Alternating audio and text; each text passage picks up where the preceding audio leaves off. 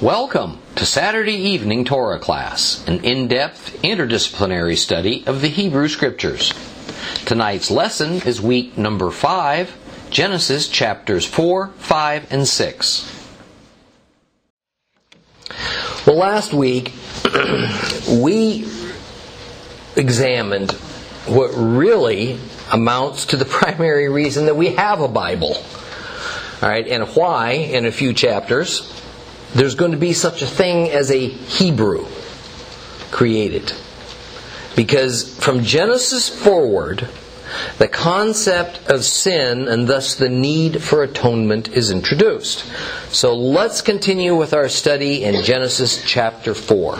Open your Bibles to Genesis chapter 4. We're going to do a lot of reading today, so keep it handy. We're going to start reading at verse 9. Genesis chapter 4. Adonai said to Cain, "Where is Evel your brother?" And he replied, "I don't know. Am I my brother's guardian?" And he said, "What have you done? The voice of your brother's blood is crying out to me from the ground. Now you are cursed from the ground, which has opened its mouth to receive your brother's blood at your hands. And when you farm the ground, it will no longer yield its strength to you. You will be a fugitive wandering the earth." And Cain said to Adonai, "My punishment's greater than I can bear. You are banning me today from the land and from your presence. I'll be a fugitive wandering this earth, and whoever finds me will kill me." And Adonai answered him, "Therefore whoever kills Cain will receive vengeance sevenfold." And Adonai put a sign on Cain, so that no one who found him would kill him. So Cain left the presence of Adonai and lived in the land of Nod, east of Eden. Now Cain had sexual relations with his wife, and she conceived and gave birth to Hanok. And Cain built a city, and named the son after a city, Hanok. And to Hanok was born Irad. And Irad fathered Mehujael, and Mehujael fathered Methusael, and Methusael fathered Lamech. And Lamech took himself 2 wives, and the name of the one was Adah, while the name of the other was Tsilah. And Adah gave birth to Yaval, and he was the ancestor of those who live in tents and have cattle. And his brother's name was Yuval, and he was the ancestor of all who play the lyre and the flute. And Tsilah gave birth to Tuval-Cain, who forged all kinds of tools from brass and iron. The sister of Tuval-Cain was Naamah. Lamech said to his wives, "Adah and Tsilah, listen to me. Wives of Lamech, hear what I say. I killed a man for wounding me, the young man who injured me. If Cain will be avenged sevenfold, then Lamech 77-fold. Adam again had sexual relations with his wife, and she gave birth to a son, whom she named Shet. For God has granted me another seed in place of Abel, since Cain killed him. To Shet was born a son, whom he called Enosh. That is when people began to call on the name of Adonai." It's very important for us to get this. The first humans and their first children, at the very beginning of life on this planet, were shown by God Himself that the consequence of sin carries a high price. And that price is death. And in His great mercy, God decided to allow, for a time, the blood of innocent animals to cover, that is, to atone for man's sins. Now note that I said cover, because the sin was still going to be there. Just covered up like a garment covers over a human form.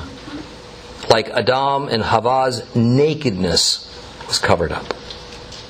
Okay. In the end, our clothing is simply a means to disguise our nakedness. Under that disguise of cloth, our nakedness, like our sin, is still there. For centuries and centuries, God would provide a divinely acceptable but contrived covering over the sin of all those who placed their trust in Him. And this acceptable covering was in the form of animal blood. Now, the blood of the animal would serve a spiritual purpose, atoning for sin. And the skin of the animal would serve a physical purpose by covering the naked bodies of humans, and at the same time providing a wonderful illustration of just what was happening invisibly in the spiritual world to compensate for mankind's sinful behavior. This, of course, is the reality of duality at work. But in the course of time, as God allowed His plan of redemption to gestate, Christ was going to come and change all that. Because unlike the blood of animals, Messiah's blood didn't only cover over the sin, it nullified it.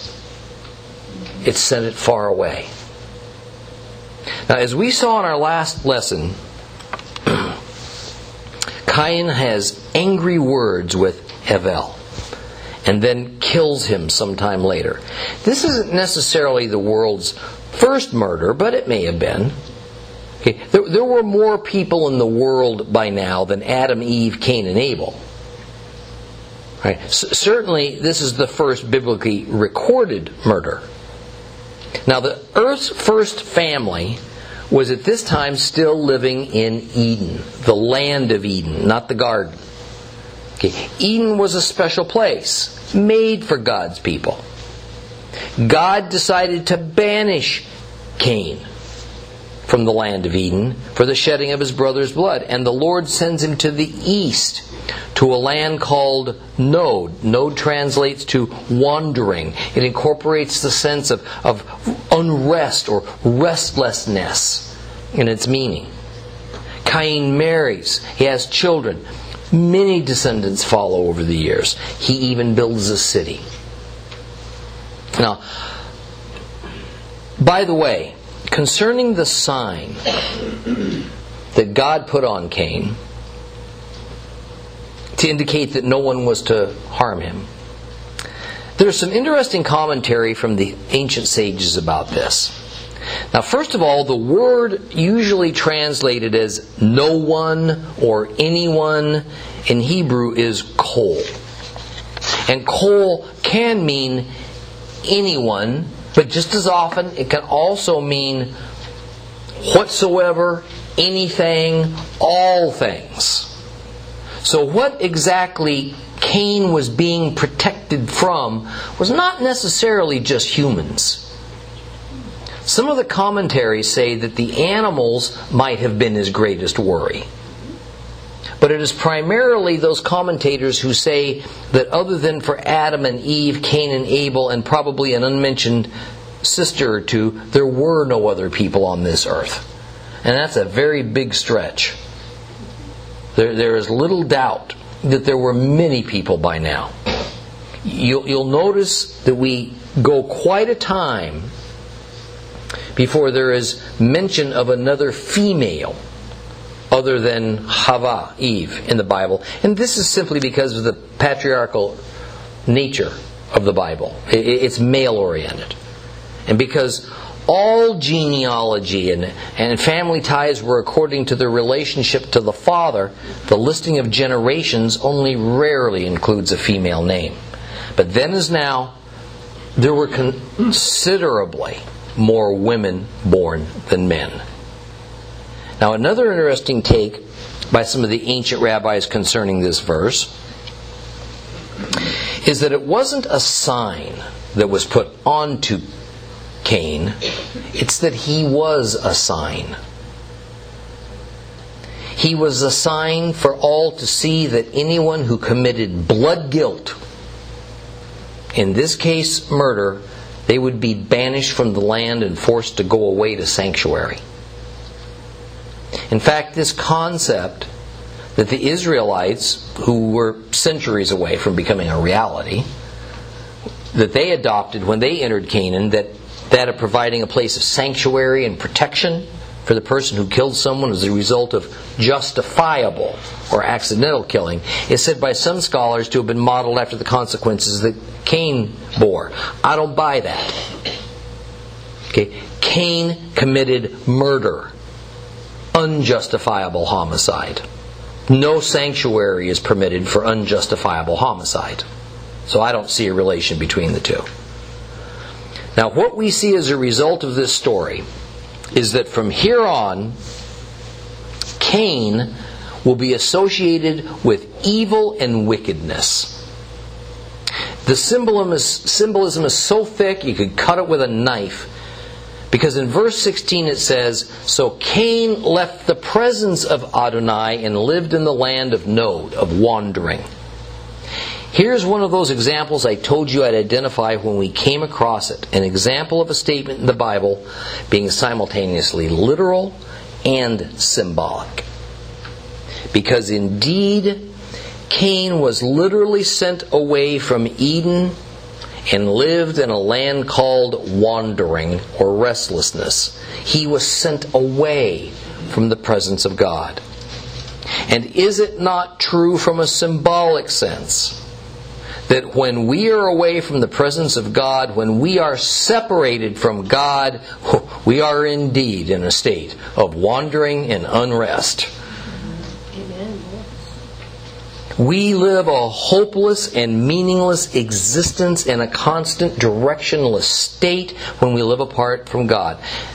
The only rest that exists for humanity is when we're in God's presence. So Cain is the start of the line of wicked people who will turn their backs on God. I think as far as starting of a line, I think in addition to that, it's the starting of a pattern. All right? And I think this pattern is extremely important to keep in mind, because we're going to see a lot of patterns develop as we move through the very early stages of Genesis. Thus, we're introduced to the fifth generation from Cain, headed by a fellow named Lamech.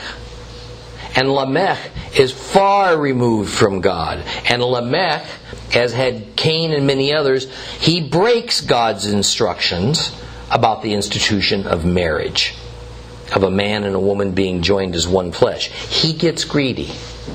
He takes 2 wives. And then, listen to the proud, rebellious Lamech, who boasts to these 2 wives. Adah and Zillah, listen to me. Wives of Lamech, hear what I say. I killed a man for wounding me, a young man who injured me. If Cain will be avenged 7-fold, then Lamech 77-fold. Lamech admits to murder. The line of Cain was thoroughly wicked, godless, corrupted in a mere 5 generations after the first man was created. And from a time of living in the Garden of Eden in the very presence of God. 5 generations.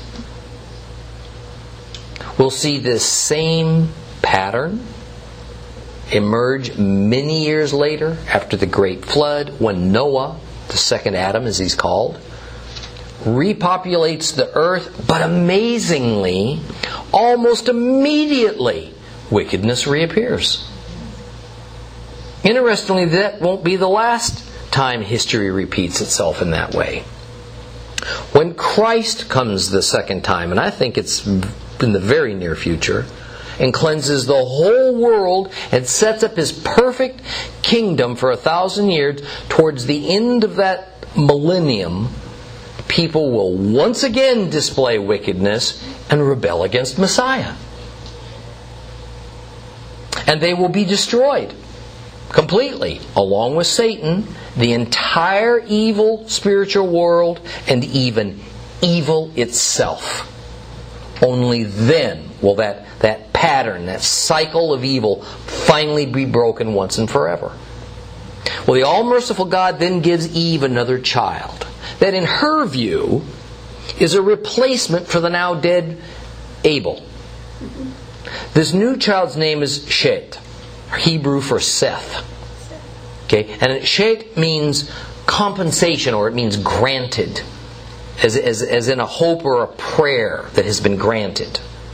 And as we move along in our study, we're going to see that Shet is regarded as the line of good, as opposed to his banished brother Cain, who represents the line of evil.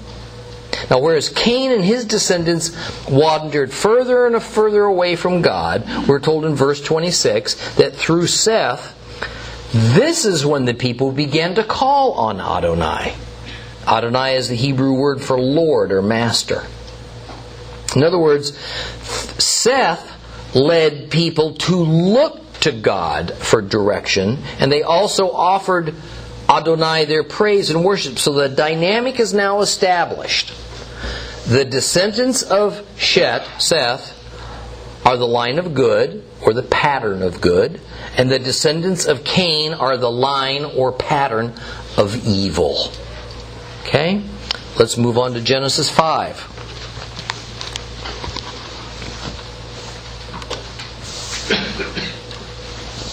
Here is the genealogy of Adam. On the day that God created man, He made him in the likeness of God. He created them male and female. He blessed them and called them Adam, humankind, man, on the day that they were created. After Adam lived 130 years, he fathered a son like himself and named him Shet. And after Shet was born, Adam lived another 800 years. And they had both sons and daughters. In all, Adam lived 930 years, and then he died. Shet lived 105 years and fathered Enosh. And Enosh was born. Shet lived another 870 years and had sons and daughters. In all, Shet lived 912 years, and then he died. Enosh lived 90 years and fathered Canaan. And after Canaan was born, Enosh lived another 815 years and had sons and daughters. In all, Enosh lived 905 years, and then he died. Canaan lived 70 years and fathered Mahalalel. And after Mahalalel was born, Canaan lived another 840 years and had sons and daughters. In all, Canaan lived 910 years, and then he died. Mahalalel lived 65 years and fathered Yered. And after Yered was born, Mahalalel lived another 830 years and had sons and daughters. In all, Mahalalel lived 895 years. Then he died. Yered lived 162 years and fathered Hanok. And Hanok was born. Yered lived 800 years and had sons and daughters. In all, Yered lived 962 years. And then he died. Hanok lived 65 years and fathered Methuselah. And after Methuselah was born, Hanok walked with God 300 years and had sons and daughters. In all, Hanok lived 365 years. Hanok walked with God, and then he wasn't there because God took him. Methuselah lived 187 years and fathered Lamech. And after Lamech was born, Methuselah lived 782 years and had sons and daughters. In all, Methuselah lived 969 years, and then he died. Lamech lived 182 years and fathered a son, whom he called Noah, restful. For he said, "This one will comfort us in our labor, and the hard work we do with our hands, to get what comes from the ground that Adonai cursed." After Noah was born, Lamech lived 595 years and had sons and daughters. In all, Lamech lived 777 years, and then he died. Noah was 500 years old, and Noah fathered Shem, Ham, and Japhet. I just want to point out a couple of things here about the genealogy that we just had recited to us. This was the genealogy of Seth. This is the line of good, of the people of faith. Adam was 130 years old when Shet was born. We don't know how old he was when Cain was born, but he was likely quite young. Now remember that Adam and Eve were created as physically mature humans who could have procreated almost immediately, and likely did. In fact, even though Cain is mentioned first, it's not necessarily so that he was an Adam and Eve's very first child, but probably he was the firstborn. Biblically speaking, the term firstborn denotes a status. So the firstborn is always a male. A family could have 10 children, the first 9 being girls. But if the 10th child was the first male child to be born in the family, he was given the status of firstborn. So Adam and Eve could have had some number of girl children before Cain was born, and given the circumstances, it's probable that they did. Now we need to stand back and be realistic here. Anyone who's a farmer or a rancher knows that the way to increase your flocks and your herds is to have a large number of females to each male. Since one male can impregnate many females, and it is the female who bears all the offspring, it's of little help to have a large number of males and a small number of females. So I think it's quite logical and reasonable to consider that the number of female humans was probably several times that of male humans, especially early on. God was intent on man rapidly populating the earth. And since He was no longer creating humans one by one from the dust of the earth, but instead was allowing the reproductive capabilities He had built into mankind to do the job, many females was the answer to rapid population growth. So it is certain that Eve was a baby mill, and that her daughters were baby mills, and their daughters were baby mills, and so on. There is nothing in the Bible to indicate that the age of sexual maturity in women occurred any earlier than it does today. But there is every indication that for hundreds of years, the age at which women were still giving birth is far greater than it is today.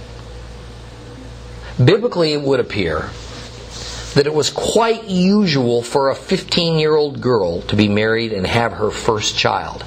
Even so in Yeshua's day. So a new generation was starting about every 15 years. When we realize that Adam was 130 years old when Shet was born, it's probable that 7 or 8 generations of people already existed.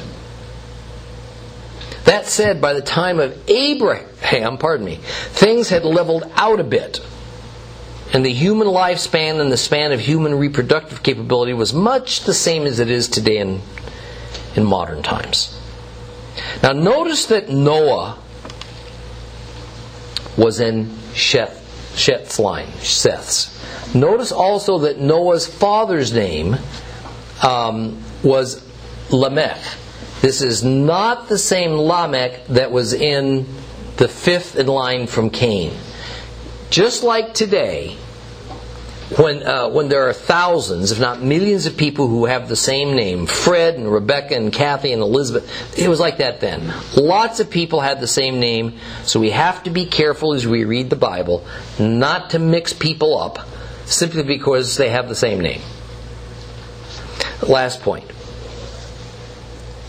People lived a really long time back then. I have heard many fascinating scientific reasons why that was possible, or why it was impossible, and therefore a fairy tale. But it doesn't matter. These were real people being talked about here. And they actually lived that many hundreds of years. This is not symbolism. It is literal. Now, there well may be significance in the precise number of years quoted that some people lived. That is, in the number itself. Enoch lived 365 years, the same number of days as in a solar year. Noah's father lived 777 years, 7 being the number of completeness. Or it may be just coincidence, and I say that tongue-in-cheek. And as we go along, we will see that there are several numbers that have special significance in the Bible, many of which we're already familiar with. The number 7, the number 12, and of course in our day, the infamous 666. Chapter 5 ends with the birth of the 3 sons of Noah, who will repopulate the earth after the great flood. Now we have to comprehend that even though we're told that Noah was 500 years old when he fathered these sons, that he was probably not precisely 500 years old, because unless these boys were triplets or came from 3 different mothers simultaneously, they would have been spaced apart at least around 3 years. But more important, Noah didn't get his first children only on his 500th birthday. He must have contributed greatly to the world population by then.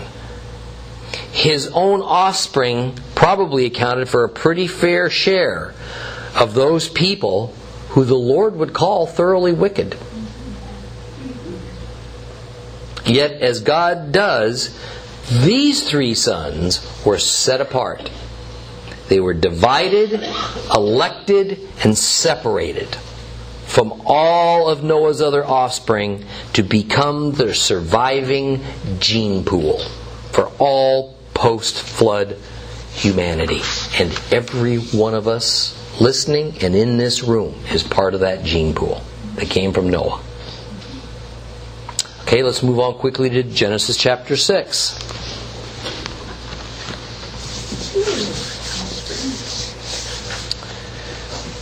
In time,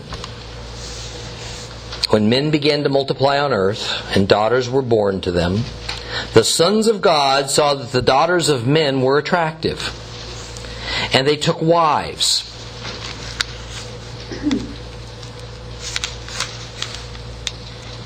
Excuse me, my pages are stuck together here.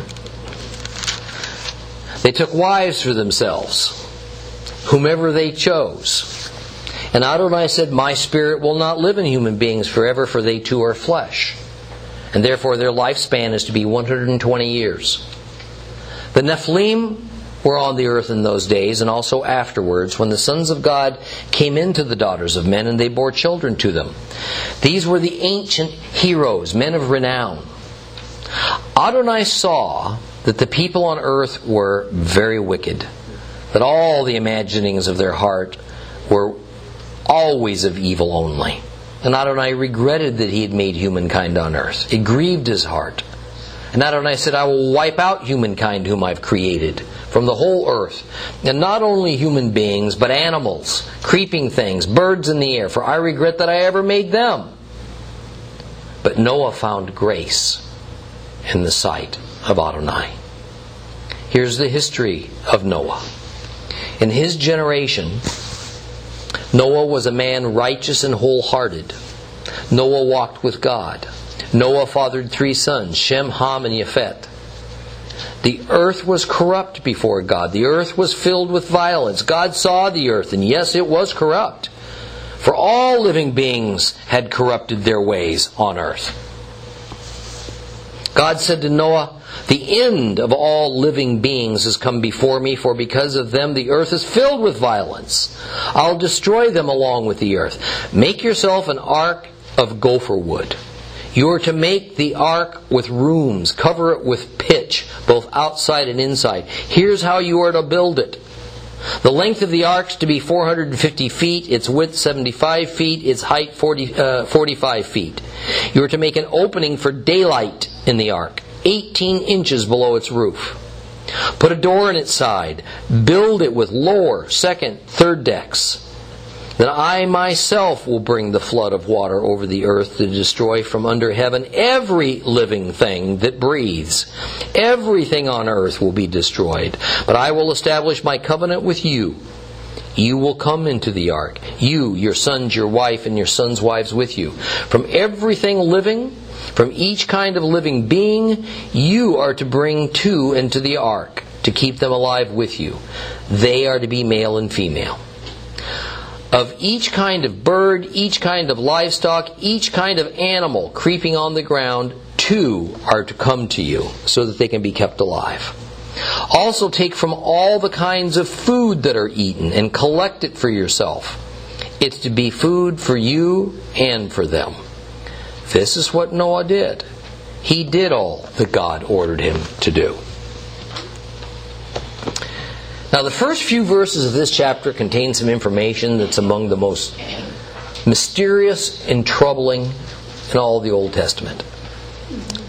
It concerns the statement that the sons of God saw those daughters of men and that they were attractive, and they took them as wives, and the children born of those unions were different, as their fathers were different, these sons of God. Now, sons of God is in Hebrew B'nai Elohim. And we're going to see other references to these mysterious B'nai Elohim in later parts of the Bible. Now, we're going to talk more about this momentarily. But just know for now that I think they were some kind of high-ranking spiritual being. They would not be classified as angels. But we are told that B'nai Elohim were given charge over all the nations of the earth. And we run into one of these B'nai Elohim, who is called the Prince of Persia in the book of Daniel. He's specifically referred to as a B'nai Elohim. But the Bible also gives us a name for these special offspring of these hybrid people. And that name is Nephilim. Now, the King James Bible and many other Bible translations have translated Nephilim to mean giants. You know, fee-fi-fo-fum giants. Okay, it was the Greek Septuagint, developed in 250 BC, who first took that tact. Okay, it took the Hebrew word Nephilim and translated it to the Greek word gigante. Okay, in Hebrew, however, Nephilim is a play on the root word nephal, which means fallen or to fall upon. It certainly in Hebrew has no sense of beings of a very large size. Rather, the sense of the word is to cease or to die, to be cast down into the earth like a grave. It was even used to describe an abortion. And in other cases, it indicated something that was dead and rotting, decaying. Martin Luther described the nature of the Nephilim as men of violence, as tyrants. For lack of a better way to put it, the Nephilim were a race of something different, apart from anything else. It was an evil kind of difference. It is as though the Nephilim were some type of mutants or aberration that became endowed with much power. They represented a joining together of the worst of the spiritual world with the worst of the physical world.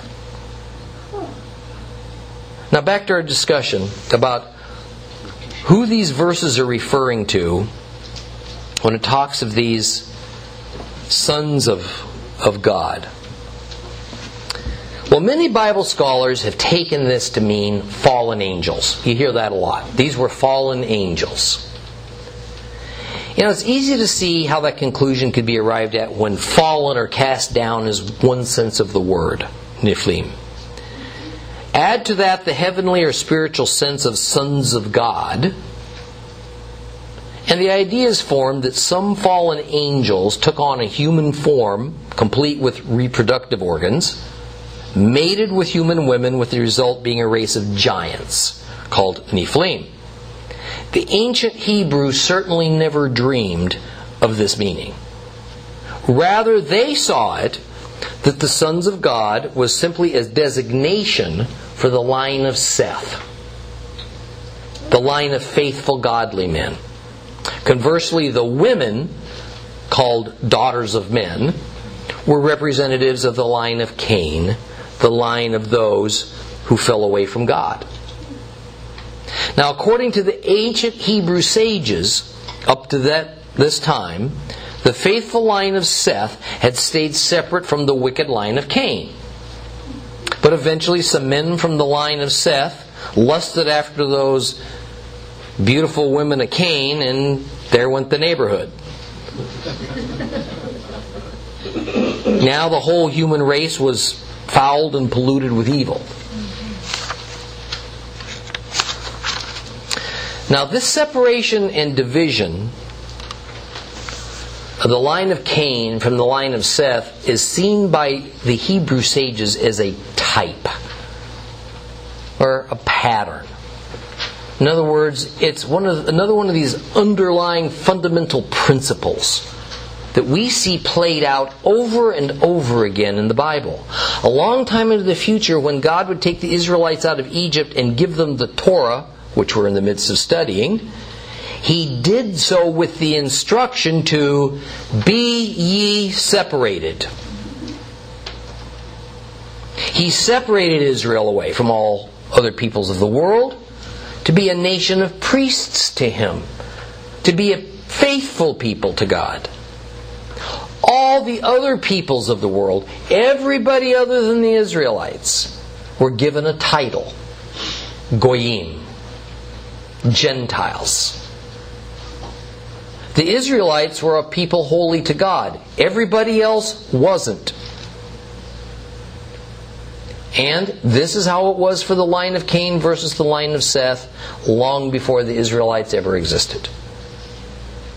In any case, whether they were the result of mixing two lines of humans or the mixing of humans with spiritual beings, the result of all this was that a race of people called Nephilim bedeviled everybody and were able at times to dominate at will. Apparently they were somewhat bigger and stronger and smarter, and probably were the subjects of these ancient pagan myths and legends of great and fierce warriors and leaders who seemed to have superhuman qualities about them. So what were the Nephilim in reality? We really don't know for sure.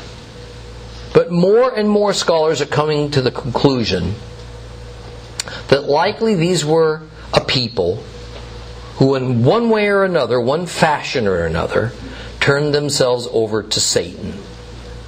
And they gained great power in the doing. And when we read in the Scriptures descriptions of the Antichrist, and how this person will be incredibly charismatic, and perhaps the most intelligent man ever to have lived, cunning, one step ahead of everybody, then we find out it is Satan who is the source of his power.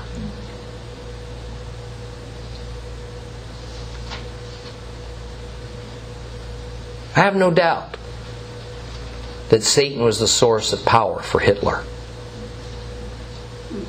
Hitler convinced an entire nation that generally identified itself, by the way, as a Christian nation. In case you've forgotten. That it was their duty to rule the world of the Jews, the Christ killers, as he commonly labeled them. He confounded the world with his abilities, his battle strategies. We were within an eyelash of seeing him realize that dream. I have a feeling that Hitler could well be categorized as a type of modern-day Nephilim. Well, no matter whether the Nephilim's existence came from fallen sons of God, B'nai Elohim, or from fallen man, the true source of their power is evil. And even the coming flood wouldn't be the end of it.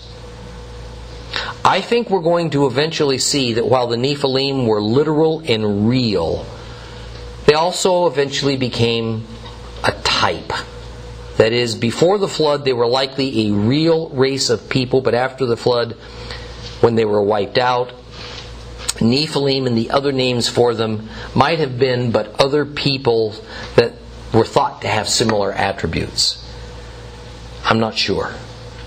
We'll see that later on in Genesis after the Great Flood, and then again in the book of Numbers, and eventually even in the book of Deuteronomy, that the Nephilim or Nephilim-like people are mentioned again. These post-flood types of Nephilim are also given a number of names, including the Rephaim, the Emim, the Anakim, the Horim, and a few more. And when we get to those biblical sections, I'll point all this out to you. And by the way, it was likely that the giant Goliath, who was slain by David, was of the Anakim because Goliath was from Gath, reported to be a village where the Anakim ruled. And we find this in Joshua 11. It's interesting that the Anakim and the Philistines occupied the same territory. Now we must also understand that as happens with men, as time passes, a reality can become distorted. And then it can be turned into a legend.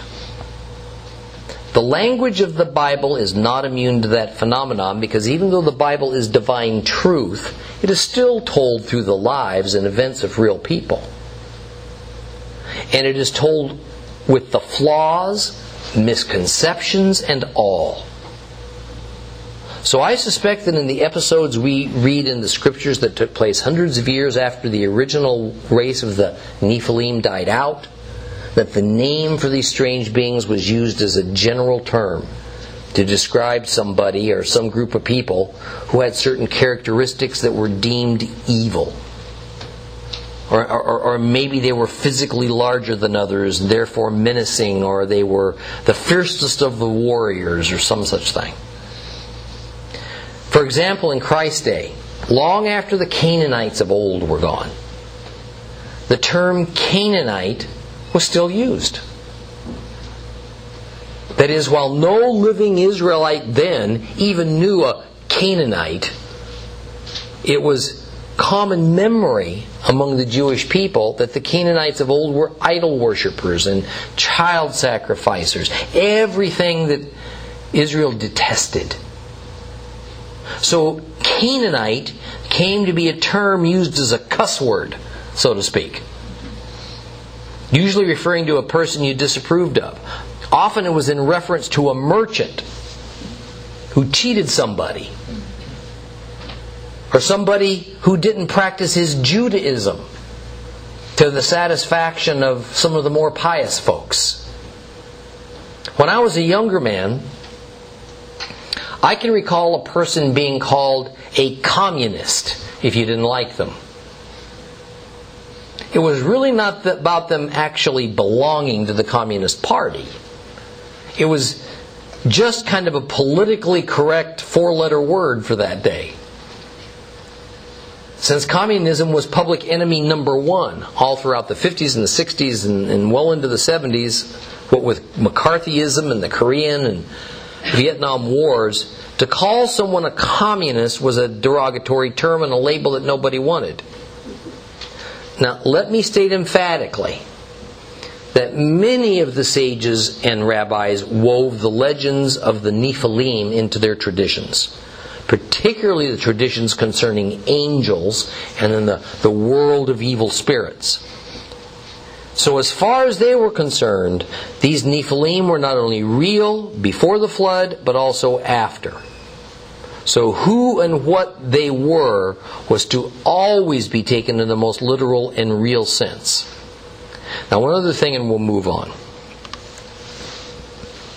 Verse 3 speaks about God's Spirit, the Holy Spirit, the Ruach HaKodesh, not striving with man forever.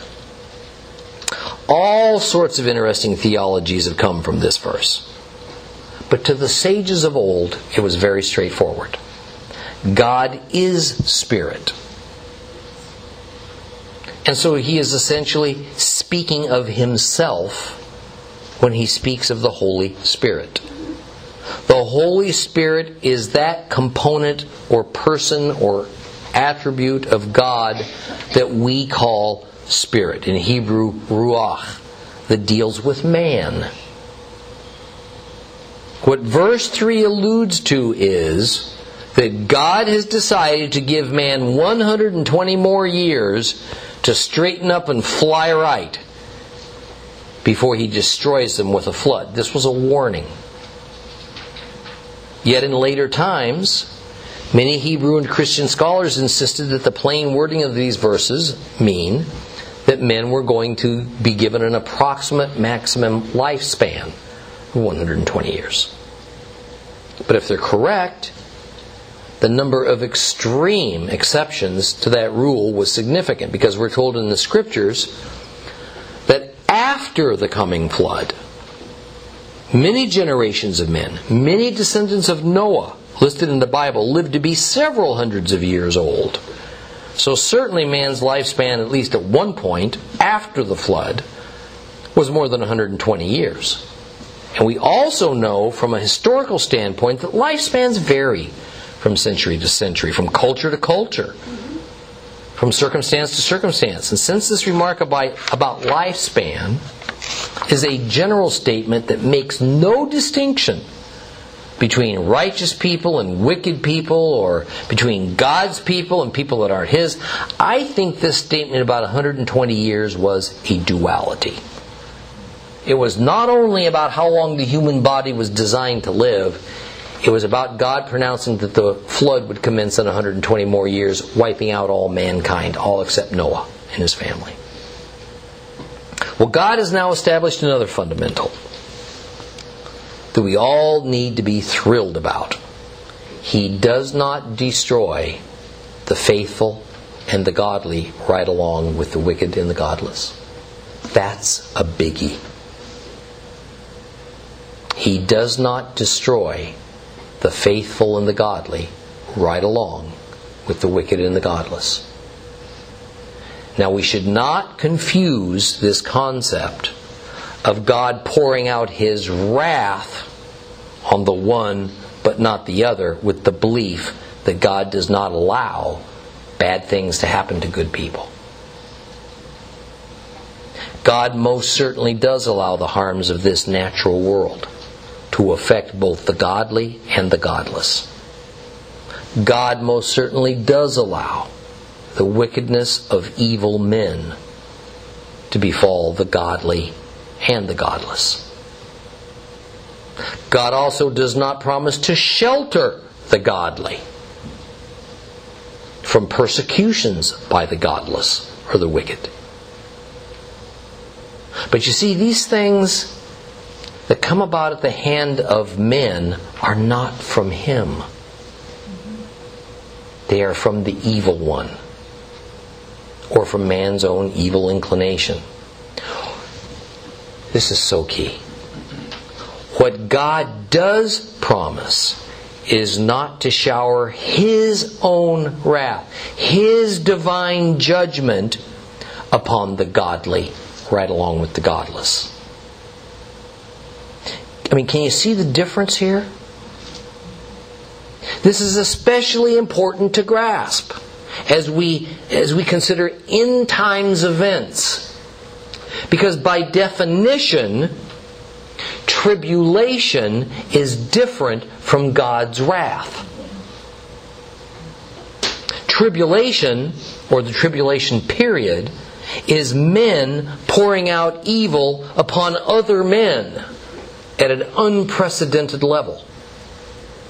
God's wrath is divine calamity brought about supernaturally. Major difference. Not related whatsoever. Now, as we consider an earlier time when God poured out His wrath, so that the righteous would survive the supernatural wrath God was about to wreak on the whole planet, God had Noah build an ark. A God-designed safe haven for Noah and his family. This ark would allow the righteous to live while the wicked perished. Now I can only imagine how ridiculed Noah was for building this 450-foot long monstrosity.